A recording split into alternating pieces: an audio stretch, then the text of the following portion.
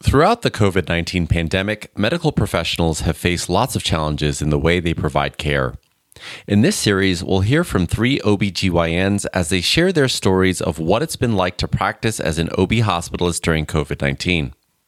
These discussions occurred at different times during the pandemic, so it's interesting to listen to these stories now as knowledge and experiences with COVID-19 have changed. This is the Obstetrics Podcast from the OB Hospitalist Group. My name is Prakash Chandran. We first spoke with OB hospitalist Dr. Melissa Larson in July 2020. So Dr. Larson, as a California-based OB/GYN, I understand that you cared for some COVID-19 positive patients really early in the pandemic. What was it like to care for some of those patients so early on? It was challenging for all of us because we were going off of protocols for treating people who had other types of airborne and respiratory illnesses, but we didn't really know how it would affect pregnant women, how it would affect the babies, and we were learning as we went in terms of what were best treatments.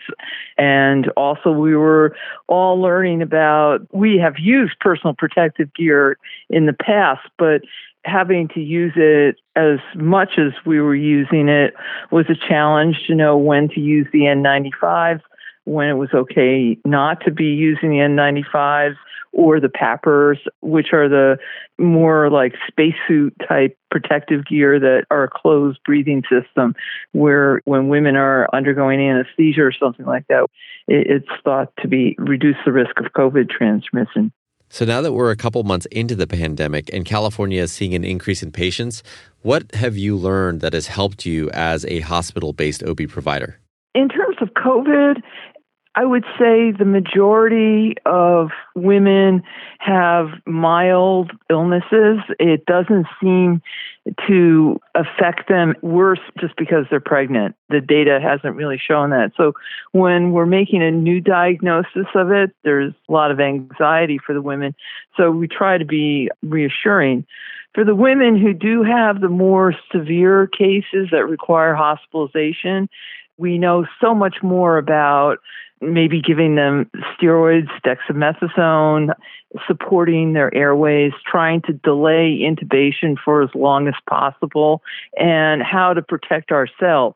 I work at different hospitals, and I think that the goal for everyone is to get to the point where all people who are coming into the hospital for any reason get COVID screening. Not all hospitals have that bandwidth. So when you don't have that, even at the hospitals where you do have it, you have to treat everyone as if they could be potentially positive. Yeah, and I was just going to ask you about screening. You mentioned that some hospitals are screening all of their patients. Do you think that universal screening is the way to go? Yes, I do. Absolutely. Until we get the vaccine, we need to be able to screen. And for academic reasons, sometimes getting the antibody test is helpful, but we don't really know what it means if people show immunity to it. We don't know how long that lasts for and whether or not they are truly protected from reinfection. So right now, we have to go with the antigen screening and do it as often and as frequent as we can. Especially for frontline workers, I think that it's important that we have access to that type of screening. Absolutely. One of the other things that I wanted to ask you was, with all of the various visitor restrictions that are in place for OB patients at hospitals, have you noticed that some patients are kind of reluctant to disclose whether they've been exposed to COVID-19?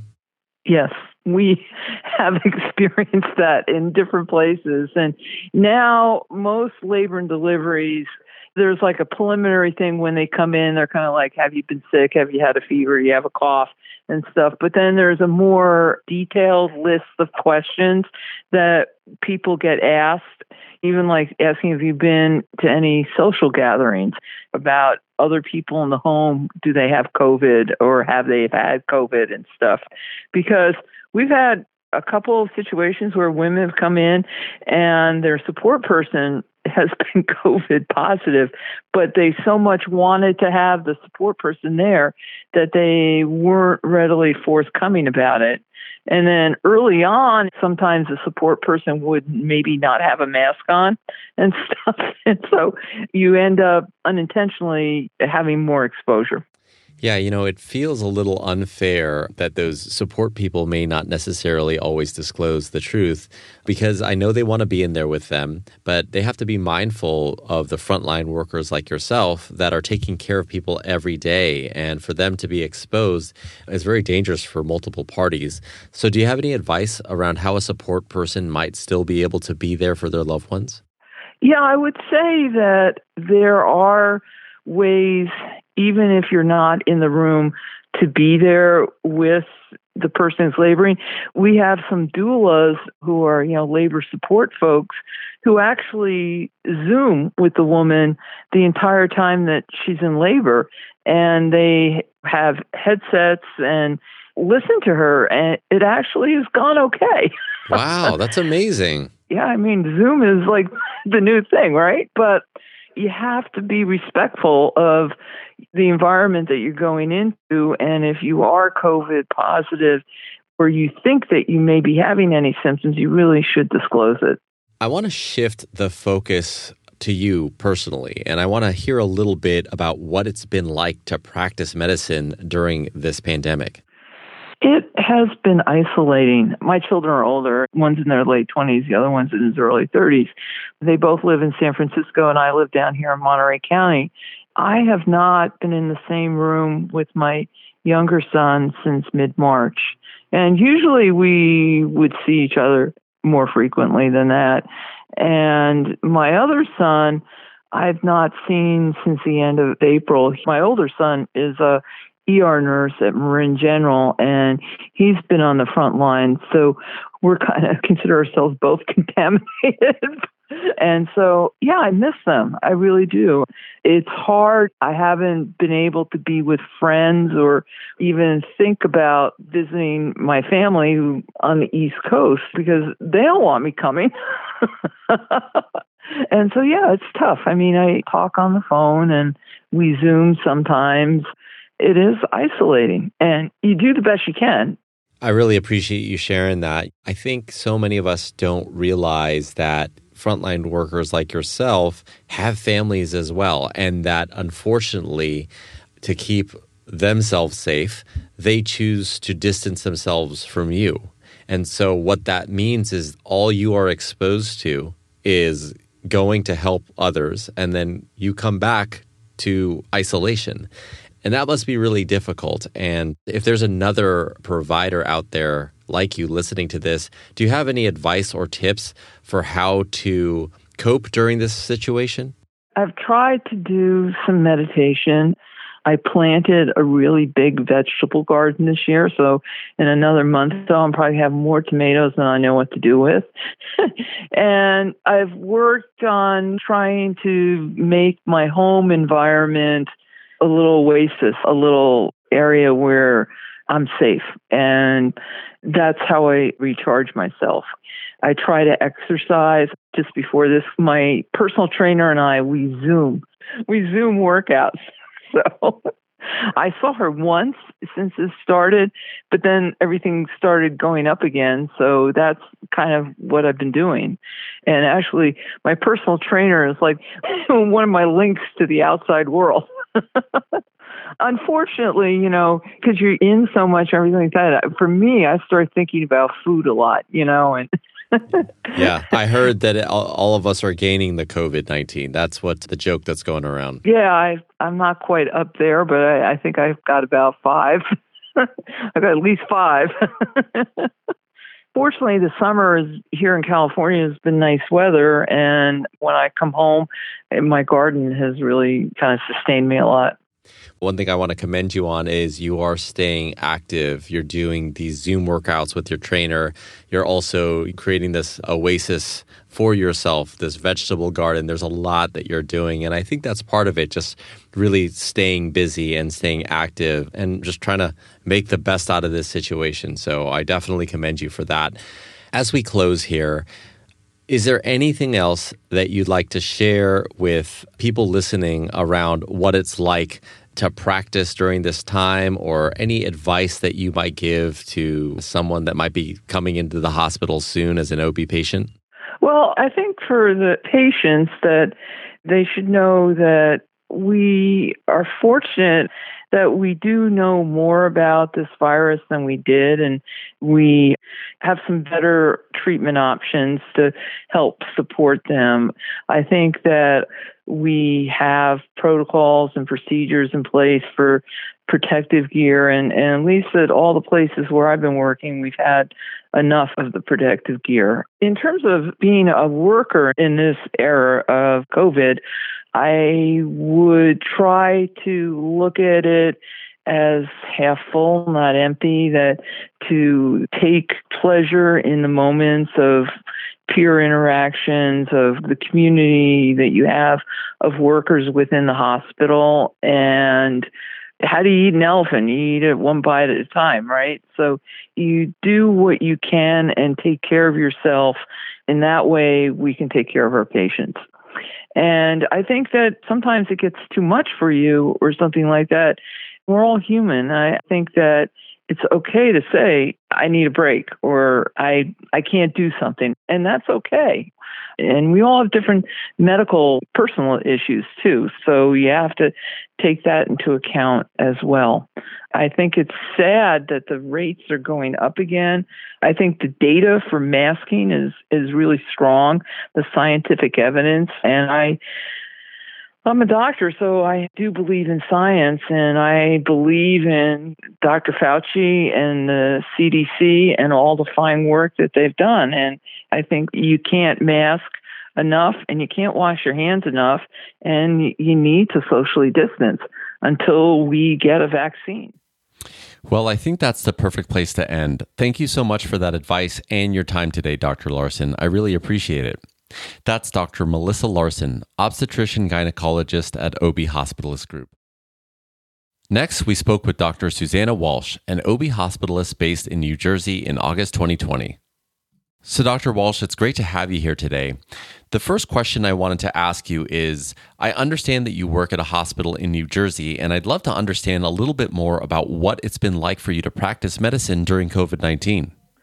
It's been confusing, scary, and stressful because this is a particular disease process that we know nothing about. We know more now, but we didn't know about how it would affect pregnant women. And I think that given how we nationally approached the pandemic, it was also scary for healthcare workers because people will still keep having babies and will need people to take care of them. So it was definitely a new experience, and I learned a lot about orchestrating basically public health efforts as well as about a new disease process.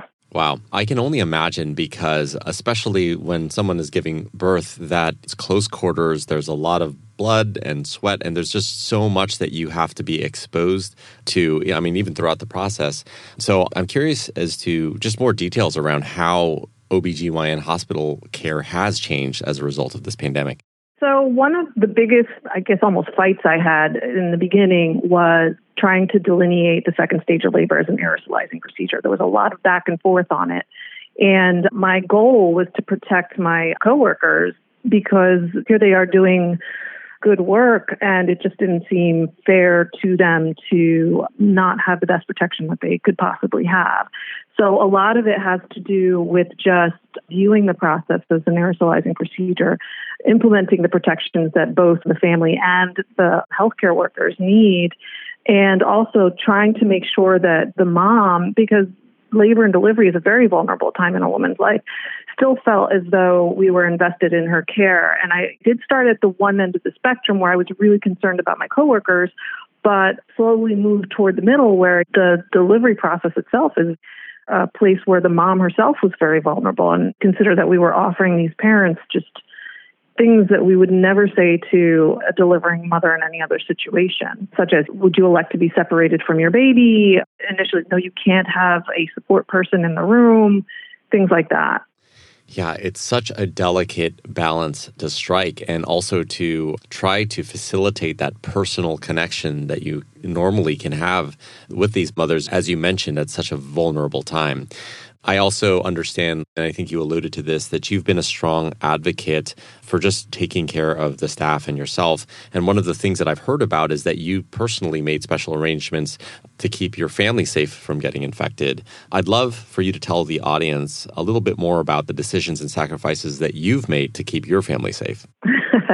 Well, I wasn't completely on board with this, but my husband felt really strongly that we didn't know anything about this disease process. And here I was going into the hospital, breathing whatever air was being put out there, touching surfaces, everything. Initially, what I was doing was changing in the garage, throwing my stuff in the washing machine and heading for the showers. And I'd shower at work before I came home. And still, he was very, very worried. And we didn't know how long this was going to go on. Here we are in August, and we're still well deep into the pandemic. So initially, we had a talk. I said, there's no way I'm doing that. And then I started to read more and think about it more. One night I said, okay, you know what? We can talk about this. And then it kind of just sort of snowballed from there. And ultimately, I moved out the next morning, went to a hotel, and then found an Airbnb from there. So it wasn't something I was super happy to do. I don't feel like wonderful for having done it. It's evolved from there.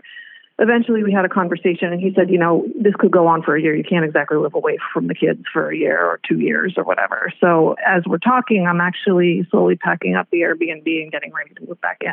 Yeah, I can't imagine what it's like to negotiate a situation like this. And it's something that the public doesn't really hear about, all the sacrifices that frontline workers need to make. Tell us a little bit about how this transition is going for you and how you go about getting support for yourself. When we talked through it, it's not great for my kids for me to be away. Initially, I didn't see them at all except through FaceTime. And then I would talk to them through the fence. And then I said, I can't do this, Rob. Rob is my husband. So now we're at the point where I hang out with them in the backyard. I wear a mask in the house, and I'm going to have to wear a mask in the house for God knows how long, and sort of isolate myself to one area of the house. At least that's what he asked. And I said, okay, we'll keep the pieces is what we'll do, because I surely don't want to get anybody sick. As far as just support goes, I asked colleagues, but I got to tell you, it was really, really, really, really hard. Yeah. Thank you for sharing that story. I appreciate it. And I can't imagine how difficult it is, but I just want to thank you for everything you and your staff are doing to help us and just the sacrifices that you're making. So obviously a lot has changed for you at work and providing maternal care. Do you think any of these changes will persist past COVID-19 and obstetrical care? Once you go through this, I think there's always some little element of, I guess I'd call it PTSD. Now you kind of have to think, well, gosh, am I going to catch something from this patient to bring home to my family? It really affected, I think, the provider-patient relationship. But I am old enough to remember the tail end of the HIV and AIDS epidemic. What I really wanted to try to avoid was, I remember what a stigma that was for people at that time. And I really didn't want that to happen and affect the relationships that we had with patients go round. Yeah, that balance is tough. Just as we close here, there will be OB/GYN physicians who are listening to this who have not encountered COVID-19 positive patients. What advice might you have for them? Try to know who the vulnerable populations are in your area. Try to know what the prevalence of the disease is in your area. And keep an eye on your own hospitals for disease prevalence, because then you know what to start looking for. Take the public health precautions seriously. Wear a mask. Observe social distancing. One of the things I really kind of get perturbed about is this is not the year to go on vacation. I know we're all itching to get out of our houses, but I think 1 or even 2 seasons without a plane ride or a vacation to somewhere isn't going to hurt anyone. I think austerity now allows for a shorter time to permissiveness in our way of life later on. The more we focus on what we need to do, what we want to do right now, it will affect how soon we can get back to normal life. I certainly think that is very good advice. Everyone out there, do take this seriously. Hold off on those vacations and just be safe out there. Dr. Walsh, is there anything else that you wanted to share today before we close? Good luck to everyone. And the flu pandemic in 1918 ended, and that's what I just keep thinking. That pandemic ended, this one will too eventually. Yes, I believe so too. So thank you so much for your time, Dr. Walsh. I truly appreciate it. That's Dr. Susanna Walsh, OB hospitalist at OB Hospitalist Group in New Jersey. Our last guest was Dr. Edward D. Allen Clark, an OB hospitalist practicing in Tyler, Texas. So, Dr. Clark, it's great to have you here today. Tell me, what exactly has it been like for you to practice hospital-based obstetrics during the pandemic? Well, definitely things have changed prior to the pandemic. I think it presents a new set of challenges for us, some good and some bad. As far as the hospitalists, at this point, we have to go into every patient encounter as if the patient could potentially be an asymptomatic carrier of COVID. And so with that, again, the challenges there is certainly taking the recommended precautions that we've, for the most part, have been doing, even pre-pandemic, with the exception of the mask wearing, but certainly the hand sanitizing, and then definitely the distancing from the patient. And I think that, for me, has been the biggest thing that I've seen in terms of the changes prior to the pandemic. But as far as any additional challenges or anything like that, for the most part, for us, it's been the same because, again, we still practice the same way. Absolutely. And, one of the things that I saw is that you delivered a COVID-19 patient early on in the pandemic. What was that like? Well, I'm pretty certain I have the distinction of being the first obstetrician to deliver COVID-positive mom in the state of Texas. And with that, I think the biggest thing for us, this happened back in March before, or right around the time of the shutdown in the country. And so we didn't know a lot about COVID-19. And so a lot of things were, again, it was the unknown that we were dealing with. And I think it was very fearful. And at the time, it was, you get COVID and you equate that with not a good outcome. And it put everyone on edge. It put myself on edge, the nurses, staff on edge, and certainly, I'm sure, the patient as well. Fortunately for us, this was a known COVID positive patient. So we knew that this patient existed. I just happened to be on call when she came into labor. Her water had actually ruptured. And I think the key to all of that and why it ended up being a successful outcome is the preparation that the hospital had. Again, I think the knowledge of knowing the patient was positive allowed us to put a plan in place should she and then subsequently any other patients that came in that were COVID positive to be in effect. And so the preparation was key. We reviewed things beforehand. And unfortunately for me, the patient came in, the water ruptured, but we had a plan in place and it worked well. Yeah, that's incredible. And I think one thing that people don't realize is during delivery, there's just so much blood and sweat and all of these different factors that can scare people on the front line like yourself around getting exposed to COVID-19. But it sounds like with all of the measures in place and with the preparations, like you said, you were able to avoid that and deliver safely. Isn't that right? Absolutely. Fantastic. So just speaking about those measures in your experience specifically, what exactly has changed in the hospital since the beginning of the pandemic to now? Again, going back to what I said before about not knowing a lot about the disease process and how it affected pregnancy, or just us in general. Things, as we know more about it, some of the things that we've done in the past, we've now changed to reflect the knowledge that we have now. For example, with this patient, obviously we're taking all the normal COVID precautions and so forth, including wearing all of in my case, I wore a PAPR and so forth, and all the equipment that we use. But this patient, because of her situation and because we didn't know much about COVID at the time, she was pretty much isolated. And so there was no family members there. She was, for the most part, she was able to see her baby once it was delivered for a few minutes, and then she was separated. And the baby was not allowed to go home with her, had to go home with another family member that was COVID negative. So now, when we come across the same situation, the patient can still have a family member in the room with her, the baby stays with her, and can go home with her now. So that's a big change from 6 months, 8 months ago. Absolutely. Still, through all of this, people have this apprehension about going to the hospital for any sort of care at all. So I'm curious for you, do you think your patients have heightened fears about delivering a baby or coming to the hospital for obstetrics care during the pandemic? Absolutely. I do think that there are patients that, for the most part, I think everyone's idea of frivolously going to the hospital has changed. I think if you look at just pure numbers in the hospital, I'm sure that most hospitals can say they've seen a decrease in patients arriving to the emergency departments. And no longer do you just get the normal colds and flus. Most patients now that are presenting to the emergency departments are usually sick or sicker patients. So I think we are all using some precaution when it comes to going to the hospital. Certainly no different pregnant mom. she's first going to look out for her baby. And so you definitely have different patients on different spectrums. You do have patients that are overly cautious and want to avoid the hospital at most costs, and I shouldn't say at all costs, but most costs, but understand and trust the healthcare professionals. You also are going to have patients that want to limit their exposure and feel like that hospitals can be an unsafe environment for their pregnancies. In fact, I had a patient today that came in, and she actually had transferred her care from an obstetrician to a midwife because she didn't want to go to the hospital because of COVID fears. So you're going to definitely have some different perspectives. Then you're going to have patients that, and this kind of reflects the divide in the country right now, but you're going to have patients that don't believe it as serious as it is. And for the most part, their views don't change. And it's business as usual for them. Yeah, absolutely. And I also think there is the whole nature of connection and establishing this very human connection with the patient behind all the PPE. Have you found that to be challenging at all? So from a hospitalist standpoint, again, we have to go into every room and assume that the patient could potentially be positive. And so again, yes, we're going to take the normal precautions, including wearing our PPEs. And most hospital systems do require patients during that interaction to protect themselves as well. I think it's becoming the new norm. I think initially we were all a little bit uncomfortable, both the healthcare professionals and the patients. But I think as time goes on, I think it's becoming the newer norm, and patients are more accepting and less fearful.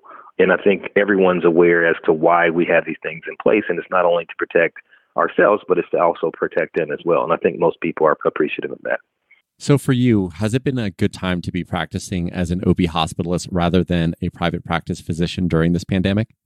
I think that they both have their advantages in terms of an office-based practice versus a hospital. Certainly, from a hospitalist standpoint, I think the risks are the same. I think that for the most part, though, coming from both sides of it, I think that with my office-based practice, I know my patients, and I probably feel somewhat more comfortable in that setting. I think, and it works both ways. Whereas when you deal in again with unknown patients, unknown carrier status and so forth, it can be a little bit more challenging. But is it a detriment? I don't think so. I mean, I think that as a healthcare professional, we're kind of wired to take care of what's in front of us and to provide the best care possible. So from a hospital standpoint, I do think that it definitely has its advantages because, again, you're helping someone in that. In our case, in an emergency standpoint, you're helping that person in that situation. So I think it has its advantages as well. Yeah, that makes a lot of sense. So just as we close here, is there anything else that you want to share with our audience about operating as an OB hospitalist during this time? Again, I just can't reemphasize that planning is key, and to have a plan in place. Each hospital system, I'm sure at this point, especially in labor and delivery settings, now have a set plan in place. Having delivered that patient early in the pandemic, the system I was in is a very large hospital system in North Texas. And so we were able to take that experience and develop some protocols throughout the system. So I think planning is key, and having a plan in place and knowing what to do. And even for the most part, having some sort of drills within the department so everyone's on the same page when something like this comes up. And I think that's key. I think the second thing, again, is educating your patients and the healthcare staff as well as to what to expect and how to handle certain situations. For me, I've probably now encountered at least 5 other COVID positive pregnant patients, and only that first one was known. So again, going into the situation with taking the recommended precautions, I think is very helpful because you never know. And again, I think most patients and certainly the healthcare providers appreciate that, that we're all trying to protect each other, but at the same time, try to provide the best care possible. Well, I think that is the perfect place to end. I really appreciate your time today. This has been super informative. That's Dr. Edward D. Allen Clark, an OB hospitalist practicing in Tyler, Texas. For more information about OBHG or to join the OBHG team, please visit obhg.com. If you found this podcast helpful, please share it on your social channels and be sure to check out the entire podcast library for topics of interest to you. This has been the OB Hospitalist Group podcast series. Thanks, and we'll talk next time.